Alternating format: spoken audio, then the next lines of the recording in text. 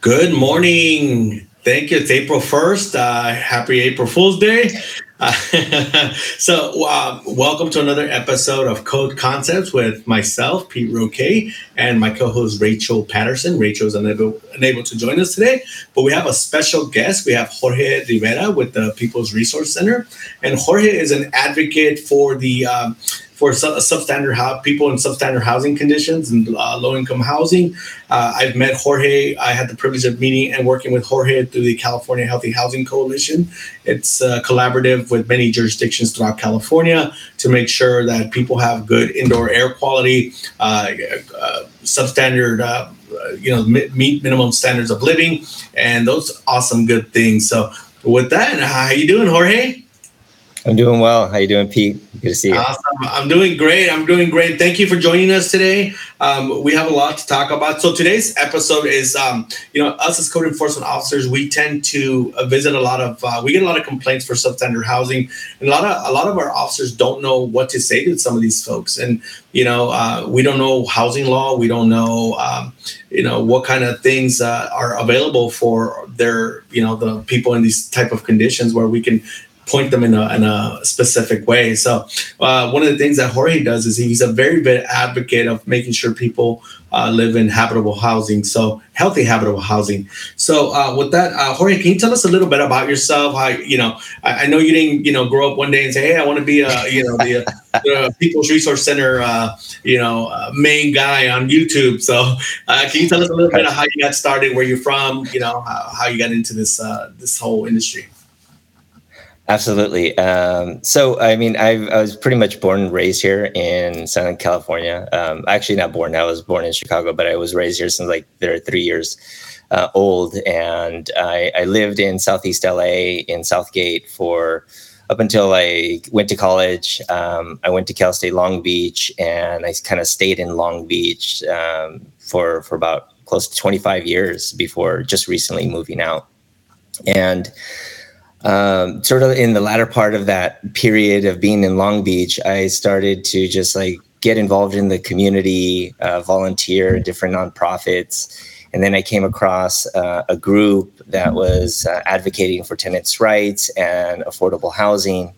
And I became really interested. And at that time, I had a lot of free time. And so I just volunteered for them to learn more about tenants' rights, because I had been a tenant at the time and didn't know anything about my rights. And so I wanted to know what they knew, and I wanted to learn about what they were trying to do, which was to ensure that people were living in healthy homes and safe homes, to ensure that there was enough affordable housing available for people to deal with the homelessness population, that people's rights were being upheld, and just the whole tenant landlord relationship, right? And so I've been doing that ever since.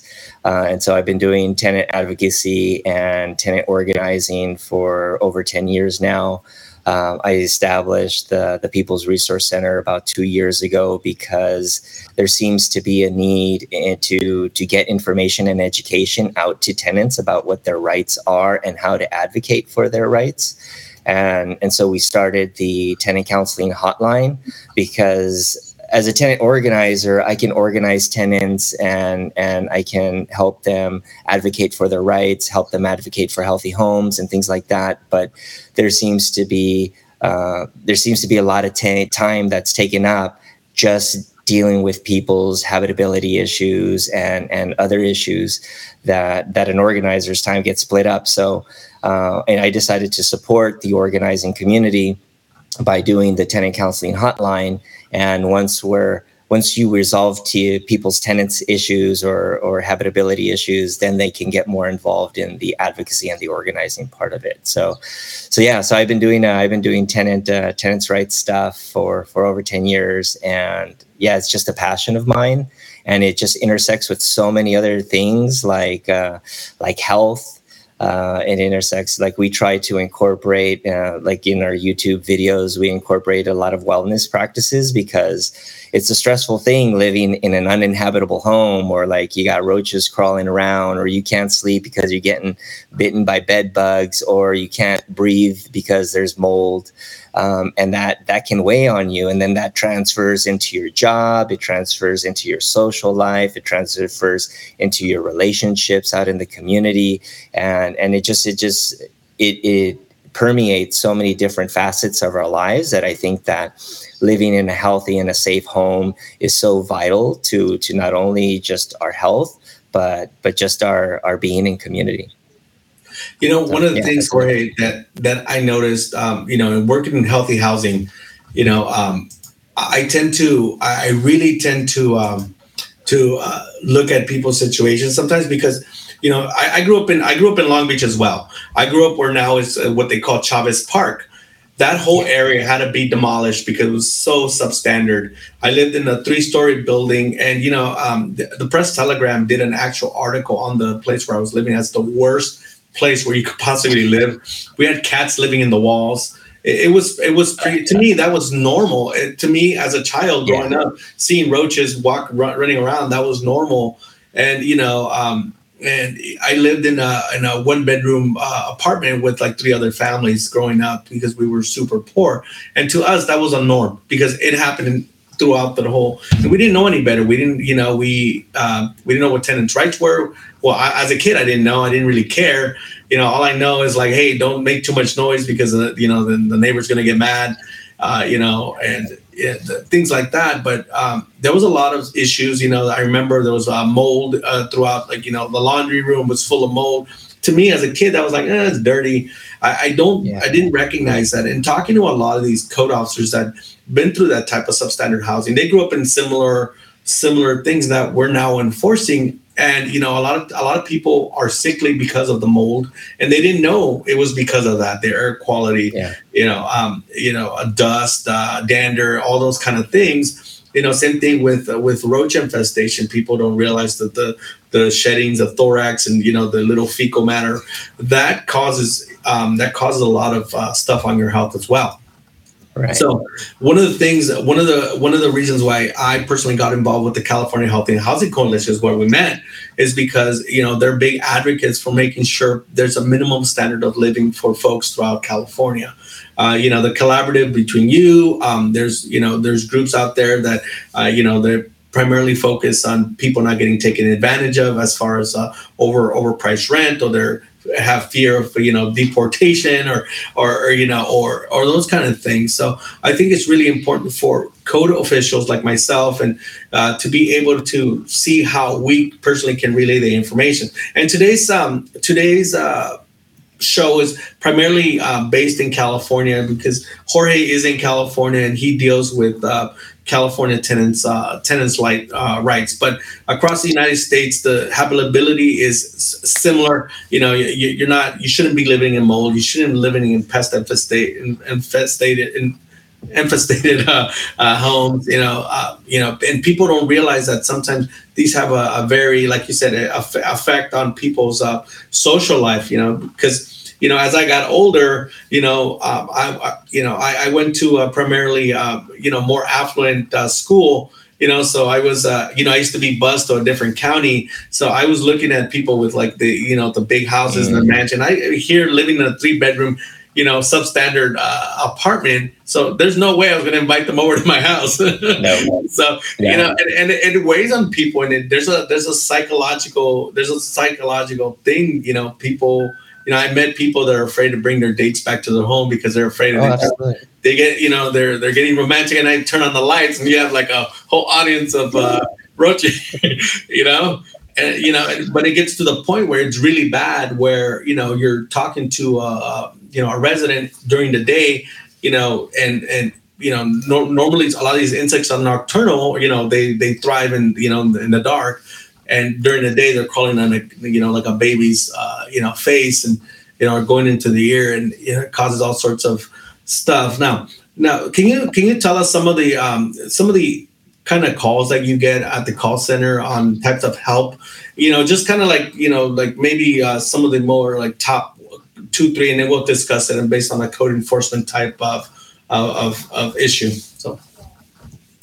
Yeah. Well, I mean, I think the most common one has to do with infestations. And that's usually roaches.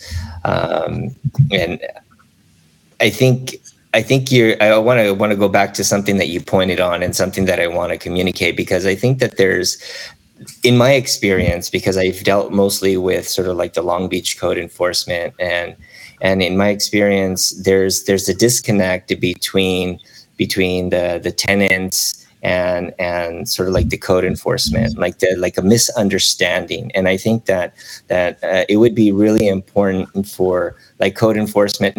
I know that they're not able to necessarily impose like civil related issues like tenants' rights, because that's not their job, right? But if they understood what the rights of a tenant were, then maybe they can better advocate for the tenant, right?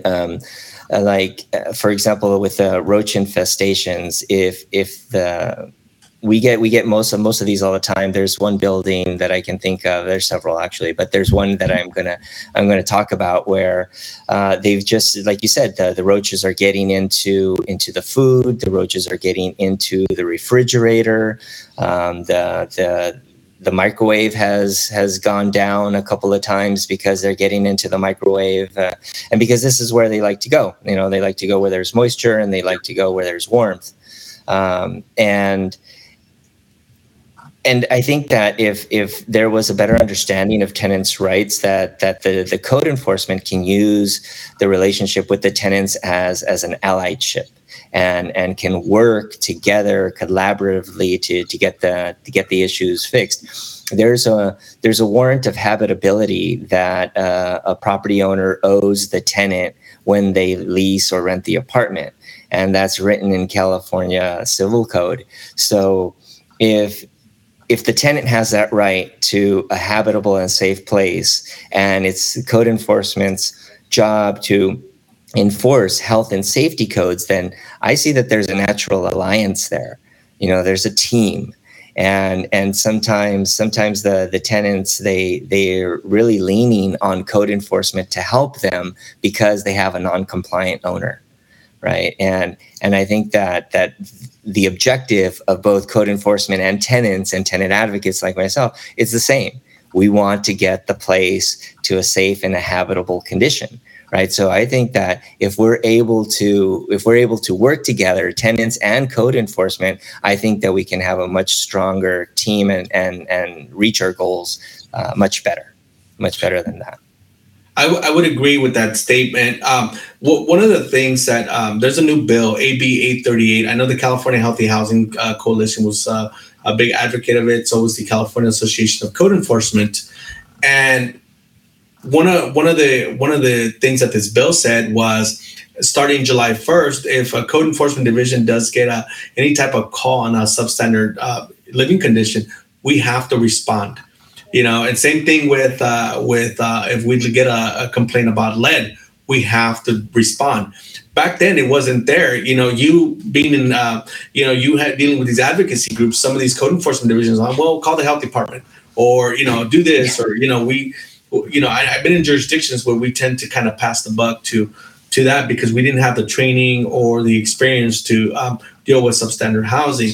Now, as the climate's changing, so is the need for us to kind of start understanding what causes mold. Maybe it's a leaky, maybe there's an air leak, there's a water intrusion, or there's a roof leak.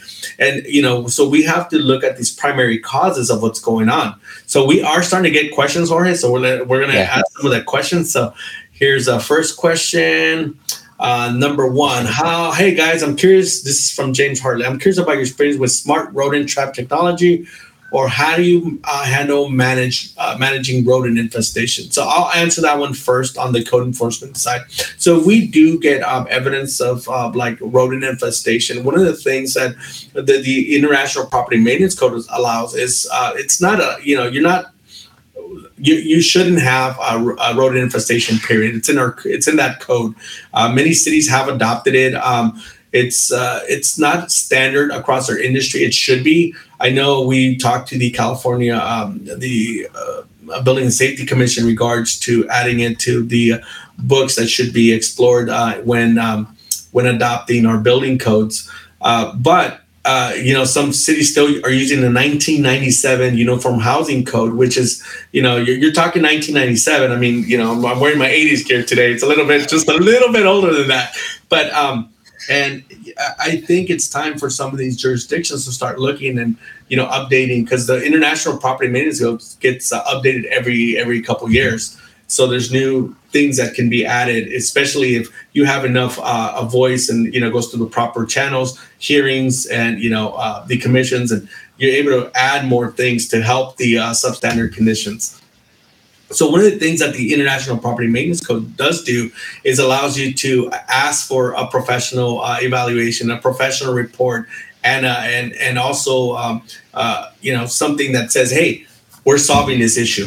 This issue is solved. It's certified by a certified exterminator. So these are kind of tools of our tool belt that a lot of people don't know that we have.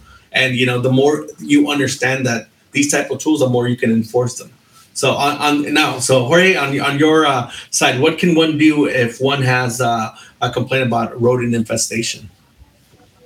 Well, again, like we deal with the tenant's rights side of things. So we always initiate the conversation with the owner, because it's the responsibility at the end of the day of the owner to maintain a habitable living space. So we always recommend that the tenants first document and request for maintenance and repairs, and then follow suit. If they don't get a response, the state of California says that a reasonable amount of time is around 30 days. But I say that it depends on what the issue is, because if I got a non-working toilet, I'm not going to wait 30 days for the landlord to respond. I need that toilet fixed now. So some issues are going to be more immediate than others. But we started with the letter. We give the property owner or the manager a reasonable amount of time to respond. And then the next step, the recommendation, is that the tenant call out code enforcement. And then that's when we have them or direct them, or we even assist them on calling code enforcement, or we call a code enforcement on their behalf to request an inspection. And then we try to work with the code officer to remedy the situation, and utilizing the tenant's rights and what we have in our tool belt to try to make it happen. I saw a question that came in around what are some things that I suggest to bridge the gap between code enforcement and tenants. Well, you, Pete, and several other code officers are the exception to the rule.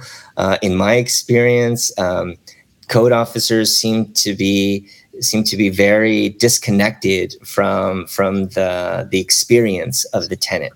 And so I think that, like you said, this is psychological, and there's a lot of shame that comes with living in bad conditions. And then also there's a lot of unworthiness, because like you said, like you mentioned, Pete, you and so many others that we come across, they just, maybe they come from poorer beginnings. And so they just almost believe that this is normal, and they accept that this is some sort of normality. And so there's some work that we have to do to try to educate them and inform them. No, you deserve more, right? You deserve a safe and habitable place to live. That's a contract that you entered into with the owner and the manager. And I think for code enforcement, having them understand kind of the emotional and the mental state of tenants and what they might be going through, because a lot of them are so scared to call code enforcement. They're so fearful because maybe they come from another place that has a lot of corruption in the government, or they come from a place where they don't, say in Long Beach, there's a huge Cambodian community. Yep. And look at their history, and look at their government, and look at why they had to flee their country to come here. It's they're not going to trust authority. They're not going to trust the government. They're going to have a very distinct distrust of them.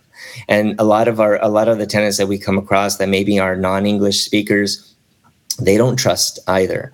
And so I think if a code enforcement officer understands kind of where the tenant is coming from, there might be some training for like emotional intelligence or some sort of emotional based training for code officers. I think that they can approach the situation a little bit differently and gain the trust of the tenant, and then work in coordination with them to try to get things fixed. So yeah, I think training, but that's like sort of like what we're saying, like for police officers, right? Is like, they need additional sort of like emotional, racial, bias type of training. I think code enforcement officers can definitely benefit from something like that as well. I think it'll make their lives easier. I would agree with that. And, I've talked to you about the frustrations with, tenant advocacy groups. You're not the first one and tells me, hey, you get it, but all the other code enforcement officers don't get it. And one of the reasons why we have this forum is because I want to tell other officers, hey, there's ways to work with these tenant right groups, because, they're they're busting their tail trying to get them some work and help them out. And we have the authority and the responsibility to enforce these codes. And I think Cecilia put on a code here earlier, the IPMC 309.1 does talk about rodent infestation. So does California Healthy Code 17920.2a. So she's very technical on this stuff. So, and if you ever took one of Cecilia's courses, she really talks. She gets down. She brings bed bugs and tells people these are what bed bugs look like, and this is their life cycle. Somebody always tries to steal her bed bugs, which is, we laugh. And but she, during a class, she's like, hey, when you go to a hotel, this is how you do it, or this is how you not bring roaches home, or and for folks that live in these, and we tell people, hey, don't buy, something simple as educating somebody, hey, if you're, don't buy electronics at a yard sale, or don't buy this at a yard sale because you're bringing extra guests home with you, So we do have a lot of questions and we do have a lot of comments. One thing I do want to tell you is, beforehand, we spoke about this and educating more, the Spanish-speaking community on what they can do, because us as, and I tell you, I do a lot of presentations. You've seen some of my presentations. And, the first thing when I do a Spanish presentation, I ask people, who knows what a code enforcement officer is? Nobody ever raises their hand. When I say, who knows what the city is? The city's they're going to call the city. They're going to get you. Everybody raises their hand. And I go, guess what? I'm the city. Yo soy la ciudad, And then they all look at me and they're cool, but they're not cool, And then I educate them on what it is, why I'm there. And, and then of course, I get the, like, hey, what if my cousin, staying in the garage, and, if the neighbor calls, I'm like, okay, did the neighbor call your cousin? Yeah. So then we'll talk. This is what you can do. And this is, and then now explain new California law that says you can actually convert your garage into a living space. So there's different things that California is doing to help some of these substandard issues or the housing crisis. So, even though many cities don't agree with it, and because it's changing the landscape of their neighborhoods, sometimes, the bigger picture is, some of these folks need a place to live. So we do have some questions. So first one is from our friend Cynthia Velasquez. So Cynthia is actually going to be doing some Spanish stuff with us in educating the public. So is Minnie Garcia and Cecilia Muela. So we have, and hopefully we'll work with you and partner with you and do some stuff together up and down the state with healthy housing. So here's the question: how about if there's a substandard code case and the tenant calls in, but they have been served with an eviction notice? They're refusing to pay rent, and now there are lawyers involved. Do we open a case for documentations, then inspect after? So here's my answer, Cynthia. A substandard condition exists. Nobody should be living in a substandard condition, whether they're going through an eviction or not. Just because that's the case, the conditions are still present. So if it's an imminent thing, you have to respond. If there's some injunction that we're not allowed to, because if somebody's living in a substandard, we're like, oh yeah, you got 30 days on your eviction. No, it needs to be immediately. To me, it doesn't really matter. We need to take action. A lot of times you have to talk to your city attorney, building official, what the best course of action is. In my experience, if it's substandard, we're going to act on it today. We're not going to wait a week. We're not going to wait a month. We're not going to wait the 60 or 90 days that California says, hey, you know what? Guess what? There's relocation protocols where, yeah, you can put them while they fix your place and then come back and then get evicted. There's a lot of things that somebody can do. So that's on our part. On your part, Jose, what is something that if somebody's going through an eviction, I know you get into that sticky situation with evictions. Yeah. What happens there? Well, it depends on, I guess your answer is the answer that I would go with, regardless of what's happening on the civil side. I think that if it's an uninhabitable place, code enforcement should still go and inspect. Reason being is because regardless of what happens with that tenant situation, another family is going to go live in there. Yeah. Right. And it could be children, and so we don't want the next family to come in to be exposed to the same uninhabitable living conditions that tenant had to deal with. And depending on the type of lawsuit and the type of lawyer that is involved, if it's the tenant's lawyer, it might help the tenant to have a third-party inspection report of stating all of the code violations, right?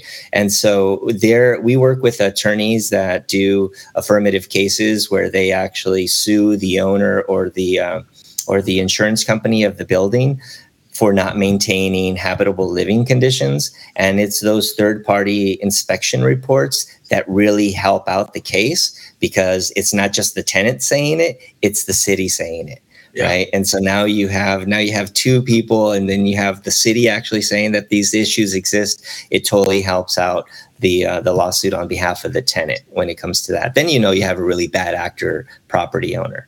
Right. So I would say, yeah, totally go for it. Yeah, one thing that code officers should take in consideration when you walk into some of these places, make sure if it's a bad condition, you normally can make a quick assessment. Use your personal protective gear, because you know what, there's no way you should be walking into a place full of mold. Because it could cause long-term respiratory, even though it's normal for some folks, it may not be normal for you. Sometimes we walk into these hoarding conditions with excessive cat urine and pneumonia, and we're walking in like, hey, no. Even though those folks have been exposed to it for years, their body's used to it. Our bodies aren't, and a lot of times we can be exposed to those dangers. Sometimes we can bring critters home. I've been in places where I use my Tyvek suit.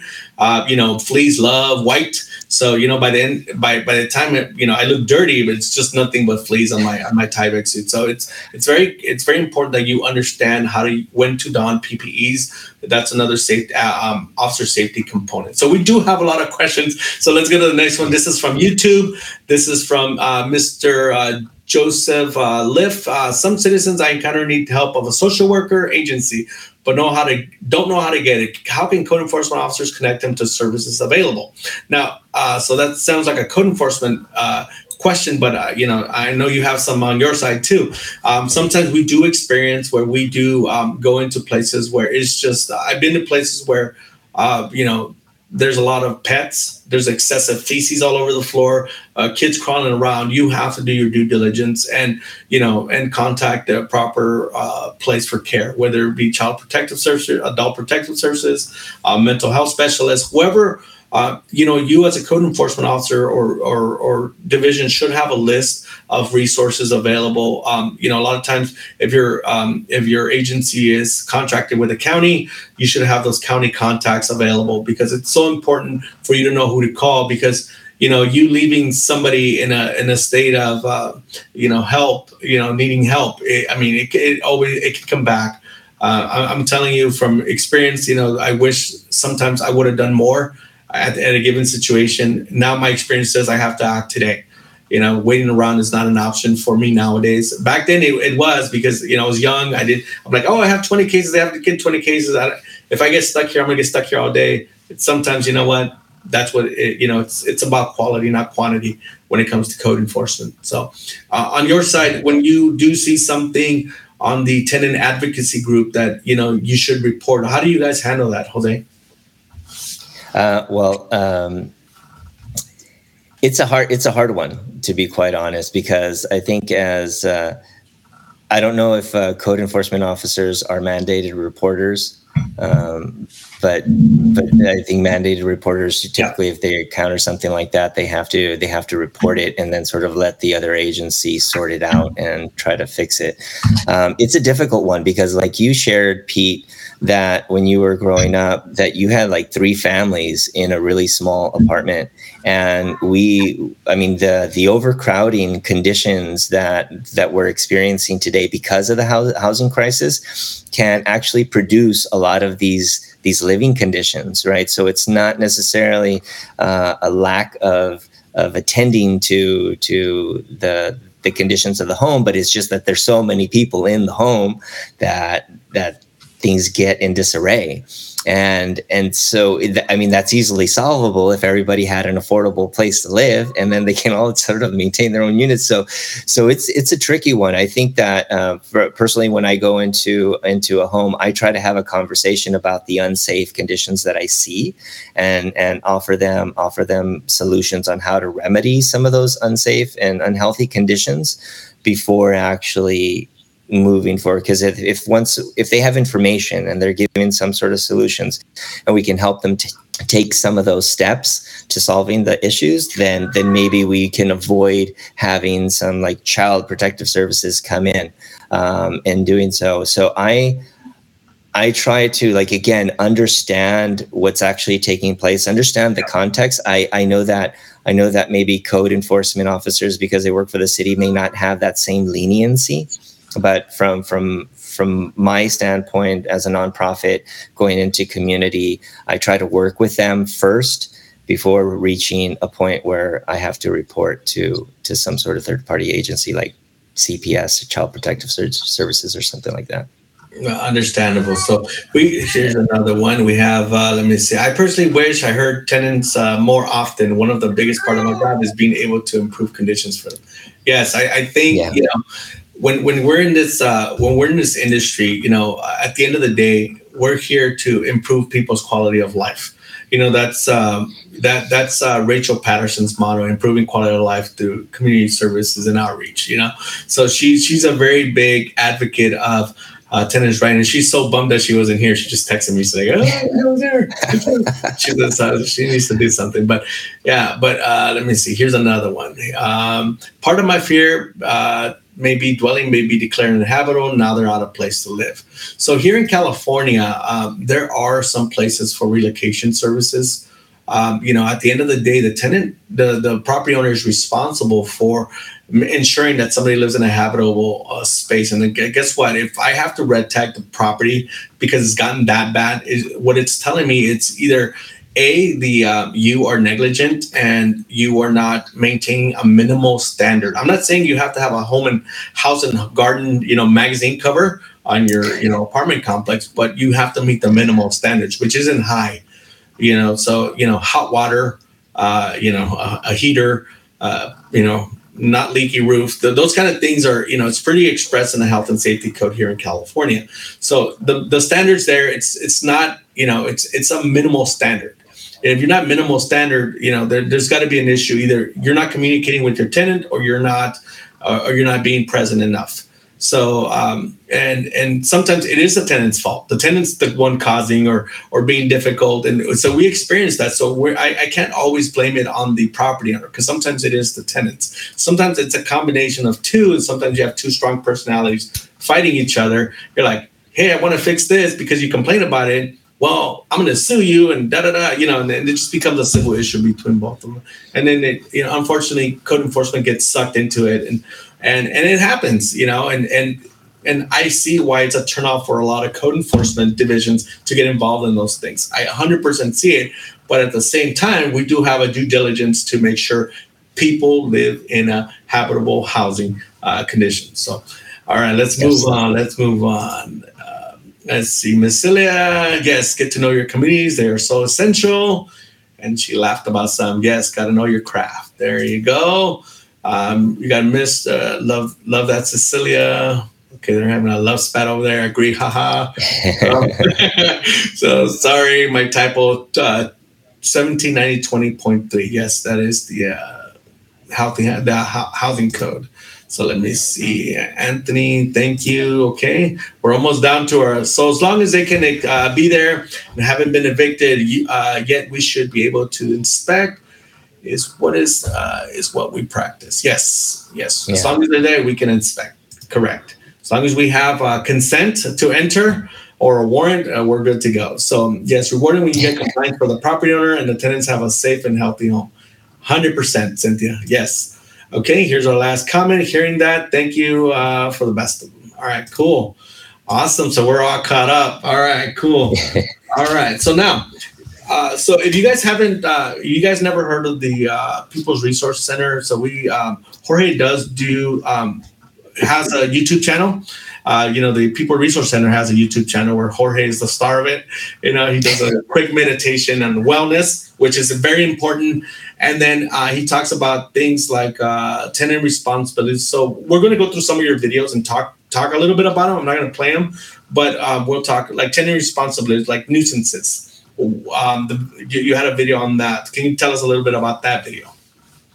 Sure. I think it's important to not only talk about what the tenant's rights are as far as advocating toward the owner of the property or the manager of the property, but also giving them a sense of what the expectation is of them as a tenant in entering into this unit, into this relationship with the owner. And so the last video and the next few videos are going to be around tenant responsibilities. And so the video was about it's the tenant's responsibility not to be a nuisance, not to cause damage to the property, not to do any illegal activity in the unit, and not to commit waste. Right. And so I think that it's important for them to know about these responsibilities so that they know what's expected of them, but also so that they can understand that expectation is also transferred to their neighbors. Right. So if there is a neighbor that is playing loud music, doing construction after hours, or on the weekends, or is just leaving their trash sort of laying around, or is not throwing it in the dumpster, that they know that it's their responsibility to do that. And as well as if they get a complaint from another neighbor that maybe they're playing their music too loud, or they're also doing these things, that it is the expectation of them as well, so that people have an understanding of what to expect of one another, so that we're more neighborly and we're more understanding, and that folks are going into it sort of like with eyes wide open, and not just getting caught offside. Like right now, specifically because of COVID, there's all these tenant protection laws that are in place in LA County and in different cities within the county. And one of the reasons that's allowed for eviction is around nuisance, right? So I think it's important for tenants to understand what people mean by nuisance and what all that entails, so that they can avoid that, and then they can sort of avoid some sort of reason for eviction, right? So we want to share not only what their rights are, but what their responsibilities are as well.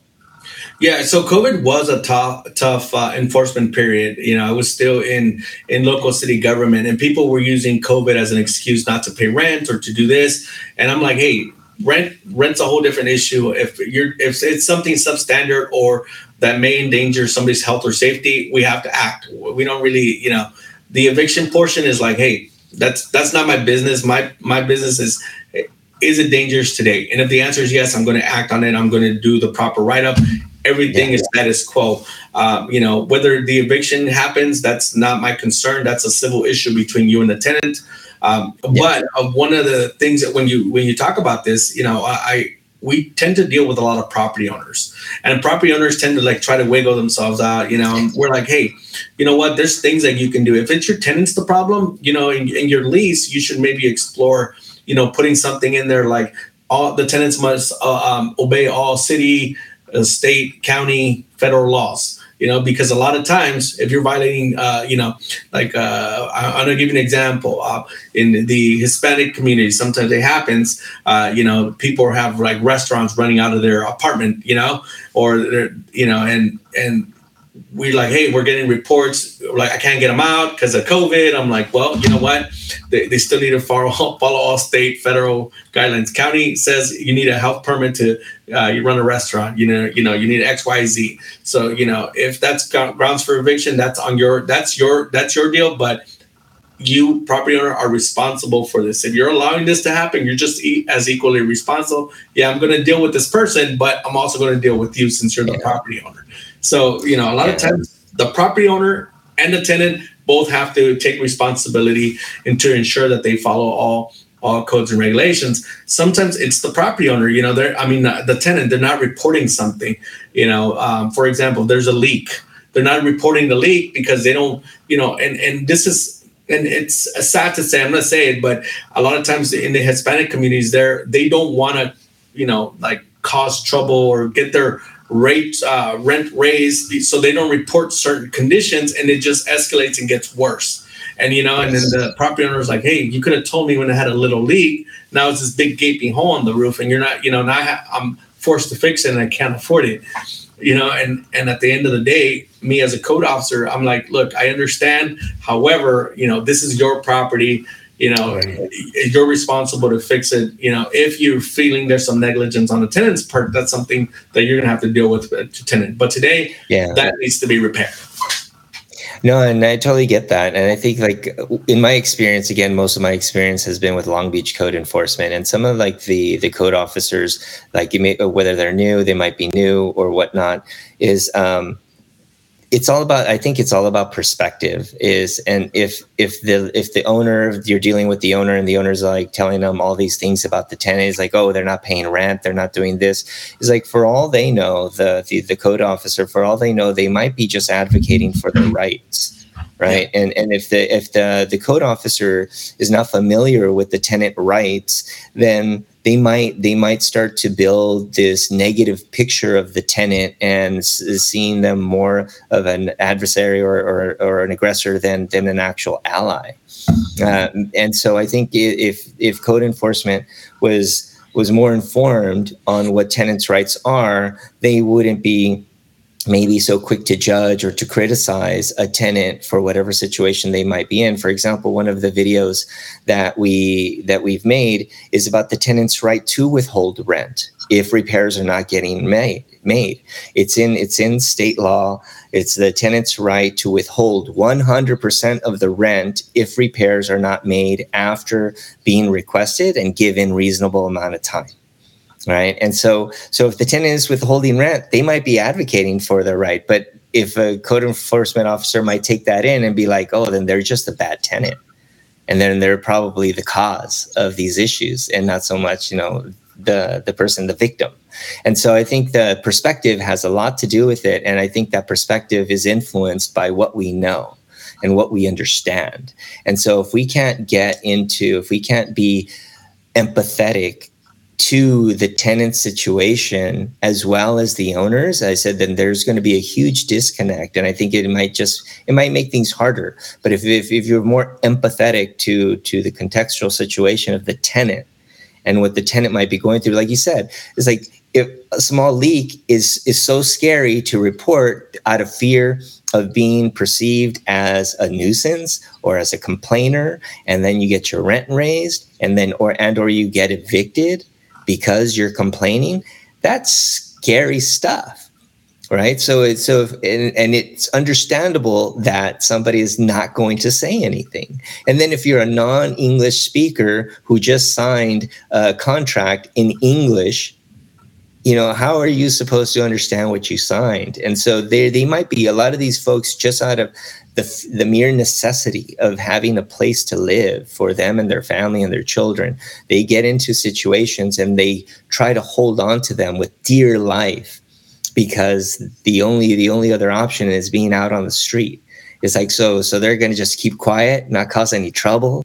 They're not going to say nothing. But then they find, just like you said, things start to snowball, and then they find themselves in a really bad living situation that is bad for them, and it's bad for the owner now as well. So I think education and information is key. Is what we try to do.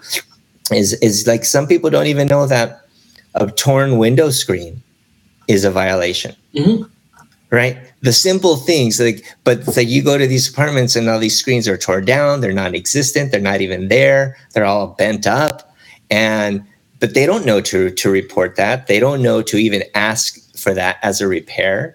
If the door isn't completely locking, or if their community gate doesn't completely lock, that's a safety issue, right? So they don't know to report that, because they're not informed as to what those violations are. So I think as Cecilia mentioned in the comments, get to know your communities, build relationship with the communities, provide them with information, provide them with education, provide them with resources, and ensure that there's language speakers of their preferred language. There's so many times where we have Spanish-speaking only tenants that are calling code enforcement, and they send a non-Spanish speaker out. How is the officer supposed to communicate with the tenant, ask questions, get answers, investigate, if they can't even communicate? So I think code enforcement officers and departments need to invest resources into ensuring that there's some sort of language access, and there's some sort of language justice, so that you're able to communicate with the people that you're supposed to be going out and advocating for. No, you're 100% right. And, one of the reasons why I wanted you on the show is because, you know what, you understand tenants' rights, and a lot of code officers don't. I sat there, a couple of years ago, there was a tenant landlord's handbook. It isn't in print anymore, but it was such a good, but it's such a good resource. It tells you about withholding rent and reporting issues and, evictions and, the kind of things that you should expect when renting. But it also gives landlords the guidelines to what they need to provide a tenant. It's a pretty good book. It was available in Spanish, no longer in print. It's available on PDF. I have a copy if anybody wants it or needs it. But it gives a lot of good information. A lot of code officers never take the time to read it. And to me, it's so important for you to understand, as a code enforcement officer, what the actions that you take today are going to happen tomorrow. Because you know what? I can go to your house and I see a roach infestation, and I can just go home on my merry way and never think about you again. But guess what? That family's stuck. That baby's stuck with the roach infestation. So, and growing up in a situation that I grew up in, back then in the 80s, the rent was only like $300 for a 1-bedroom apartment. You're talking about 1-bedroom apartment now. You're talking about $2,500, $1,500, $2,500 plus right now. So here we have another comment from, let me see, from Miss Christella Miles. Here in Texas, we have a language line. And what that means is language line solutions, to act as an interpreter. Oh, that's beautiful. And a lot of jurisdictions can take note. It's important to do that. I had a class, Spanish for code enforcement. I didn't teach Spanish in one day, but I taught very minimal on how to communicate, and understand those types of communities. Because, you as a code enforcement officer, you go to someone's house, you don't start, talking to the wife, you talk to the husband. So, you got to understand these little cultural barriers too. Say, like I said, I lived in Long Beach, so I knew the, you have an African-American area, you have a Filipino area, you have a Cambodian area, Vietnamese area, Chinese area. So you really have to know where you're at and what the culture is there, because a lot of times, there's body language barriers as well. You don't look, certain nationalities, you don't look at them in their eye. So you talk to them, women, you don't talk to them straight to their face. So, those are kind of things that code enforcement officers need to be cognizant of and also need to be aware of, especially another situation that I see that isn't really discussed is, a lot of times when you have these substandard structures, you do have a high criminal element in some of them, and so one of the things that I, advocate for is know your surroundings, because, you may have a substandard housing, but you may have, a gang member in the house, that, you start telling them, hey, you need to fix this and you need to fix that. And, you have somebody coming out angry and, potential with criminal elements. So these are things that you have to be aware of doing code enforcement in these substandard housing places. So now I know we're running out of time. See how fast it was? I told you it was going to I go. know it's like it goes fast. Yeah, we had like 9 minutes left. But one of the things, so tell us what your role with Healthy Housing. For those that don't know, the California Healthy Housing, again, it's a collaborative with different folks. We have folks like Larry Brooks on there, Brandon Kitagawa. We have such amazing folks on that group that just kind of share information about what's going on. Advocate for new bills in our state legislature to help people in these types of conditions. So now, what is the role of your type of organization in the California Healthy Housing Coalition? Well, I think it's basically to help inform any potential legislation or bills that we want to sponsor or author from the tenant's perspective. I just want to ensure, because so often so many laws and bills are put together and passed without the impacted people at the table helping to make those decisions, right? So I think I'm there as a representative of the community so that I can bring what I learn as far as the tenant experience to the table to make sure that is helping inform some of these bills. Like, for example, right now, one bill that is being considered is around ensuring that if there is one unit in a multi-unit building that has code violations, then it becomes a responsibility of the officer to knock on a certain percentage of those doors, right, of that building. Because more often times than not, in my experience, is like if one unit's got roach infestations, chances are the other unit's got roach infestations, right? So if you're already there, and I know that this is it brings into the question of like resources and what code enforcement departments have as far as resources, but I think it'll help inform sort of like it'll help all of us out, I think, that kind of bill. But I want to bring in the tenant experience into that space, because this is a space that is collectively, as you mentioned, all these jurisdictions across the state that are putting together these bills and trying to push them forward. And so I just want to make sure that the tenant voice is heard. So there's a question: is your organization, the People's Resource Center, only in the SoCal area? And this is from a code enforcement officer in Salinas, California. I'd love to be able to connect and work together in my area on the Central Coast. She apologized for coming in a little bit late, but the California Healthy Coalition is a statewide organization, and so there's different groups. I've worked with groups in Fresno. I work with your groups, so there's groups up and down the place. But specifically to your question, does your group work in the central area? The People's Resource Center right now is just SoCal focused. This is mainly because we're brand new. We just have a couple of staff, and we're doing what we can with what we got. Since we're a nonprofit, we have to seek out grant funding to be able to build and expand. Happy to to be able to offer any kind of just advice or counsel or connect to other groups, possibly in the Central Coast area, other tenant groups that you might be able to, if that's what you're looking for. But if you were talking about the California Healthy Housing Coalition, that's statewide, and anybody that's interested in healthy housing or indoor air quality can be a part of that. And one of the things that, when I connected with Jorge was, I saw his different perspective. And, a lot of times, you guys don't really see how you can be allies in seeking our missions, because my job is to make sure that people live in health and safety housing, and his job is to ensure the health and safety housing. And we're just causing, a lot of times folks say, hey, we're just causing work for each other.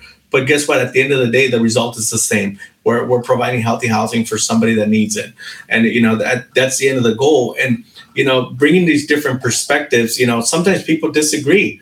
And that's what the Healthy Housing Coalition is about, because how do we meet a happy medium to make sure our bills and our agendas are met with positive feedback? Because, the worst thing you want to do is, code enforcement say, we want to do this, And then you have Jorge's group saying, no, we don't want that. We want this. So if we come collaboratively to understanding before we present these bills, and we have advocates on both sides, it makes it more palatable for the legislature to say, hey, this is a good bill. I'll give you an example. A couple years back, code enforcement, we are now able to deem, pest infestation and mold as a substandard.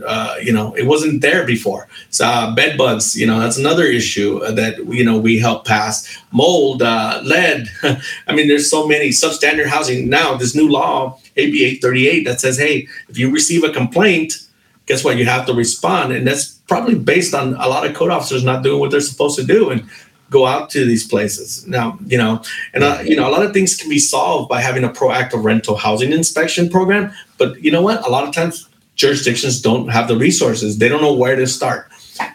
We've helped set up places and to help them, establish their rental housing inspection programs, because there's like I said, sometimes people don't know that air gaps, may cause moisture, which cause, maybe your vent in the bathroom isn't working, so your moisture is causing mold on your walls. So these are little things that can be remedied to help these long-term effects. So when we go out there proactively and look for things, we don't want to cause extra financial strain on property owners, but say, hey, if I see something like the torn screen, I'm like, if I see like a hole, I'm like, all right, whatever.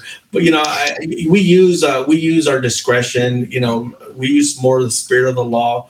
And so if we see a leak that's could potentially be causing, it is what it is. We're like, hey, you should fix that because it's going to cause a long-term like damage to your subflooring. So we see these things. So us as code enforcement officers, we should be able to see these, understand the long-term repercussions of poor maintenance, and be able to articulate that to the tenants and say, hey, tenants, you should be reporting this to your property owner, or property owner, hey, during our routine inspection, this is what we encounter.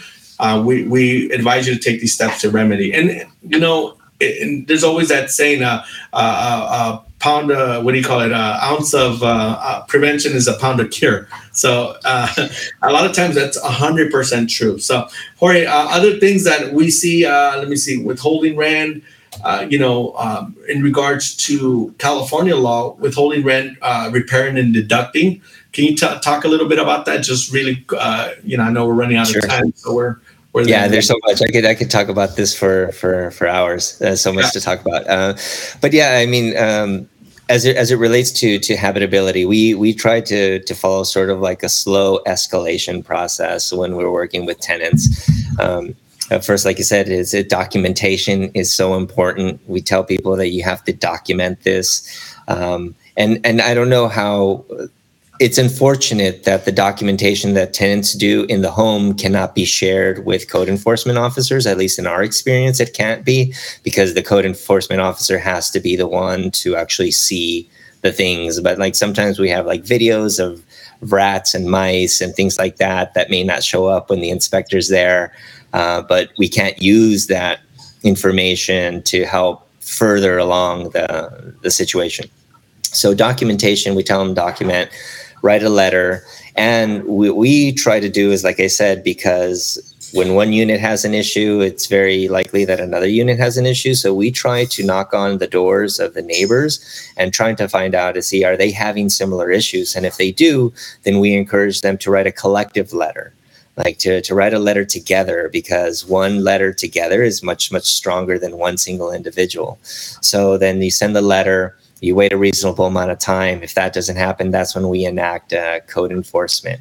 And then if code enforcement comes in, does their inspection, and there's still no response, then we advise them of their rights on what choices they can take. They can either repair and deduct themselves according to state law, or they can withhold 100% of the rent, or they can repair and then sue in small claims court.